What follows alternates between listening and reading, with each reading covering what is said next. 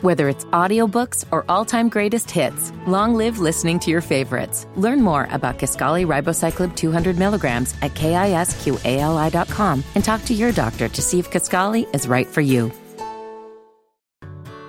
Whether it's audiobooks or all-time greatest hits, long live listening to your favorites. Learn more about Kisqali Ribociclib 200 milligrams at KISQALI.com and talk to your doctor to see if Kisqali is right for you.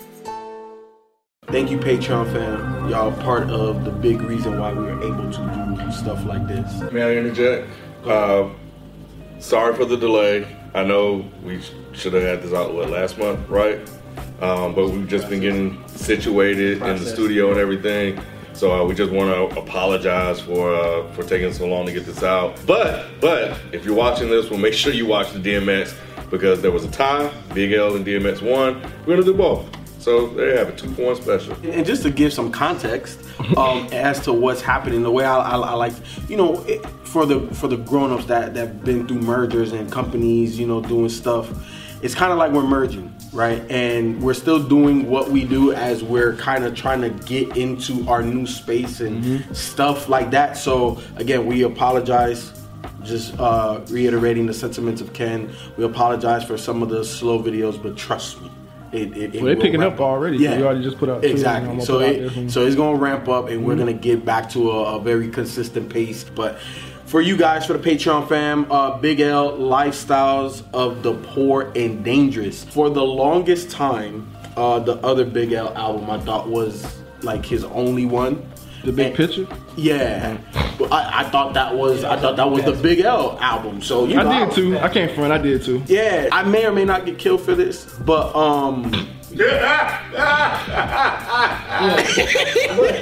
like he took a gulp after. Yep.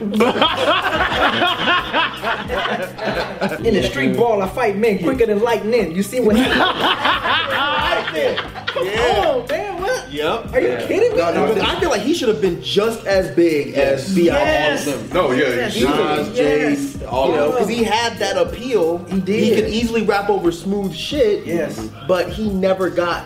I mean, of course, he died fairly early in his career. Right. But, I mean, even outside of that, I don't know if he would have... I know he didn't make it to the South like that. Say again? I know he didn't make it to the South like that. I remember seeing his album and looking over. I don't know what came... I can't remember when this came out. 95? What? I can't remember what I probably bought over that. See, it was two songs. Probably shit. Probably right. What you think about hearing your boy early Jay-Z? But he said he heard the mixtapes. No, right?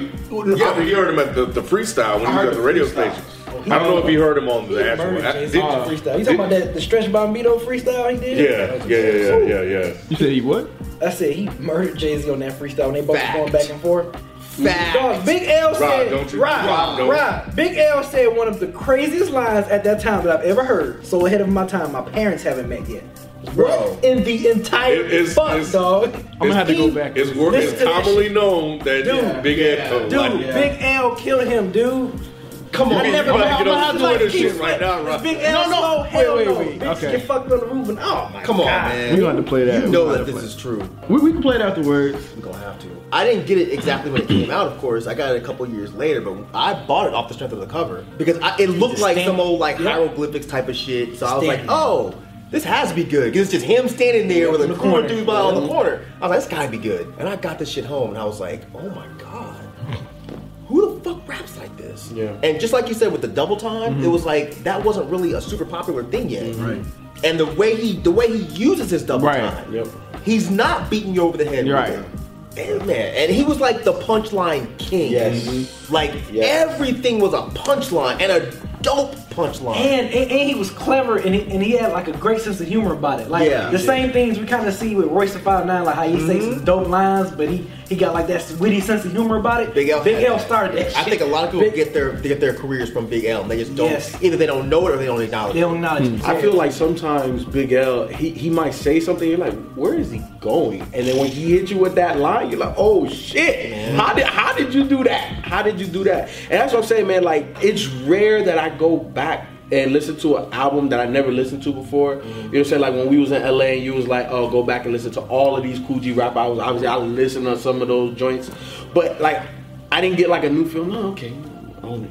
this guy, it was like you didn't get it. Wait a minute, hold on. You didn't get it. What? We're not gonna do that. B. What? We're gonna be here. Okay. Big L. Let's finish with Big L. No. Okay. All I said is that I didn't get this type of feeling. That's all I'm saying. And you know what else I like about it is like the consciousness is on here with Street Struck. Don't understand it, fed up with the bullshit. Like, you know, he's giving you like different types of songs. He's not giving you the same old shit over and over again. Were you and B on it when it first came out? Not right when it came out. Okay.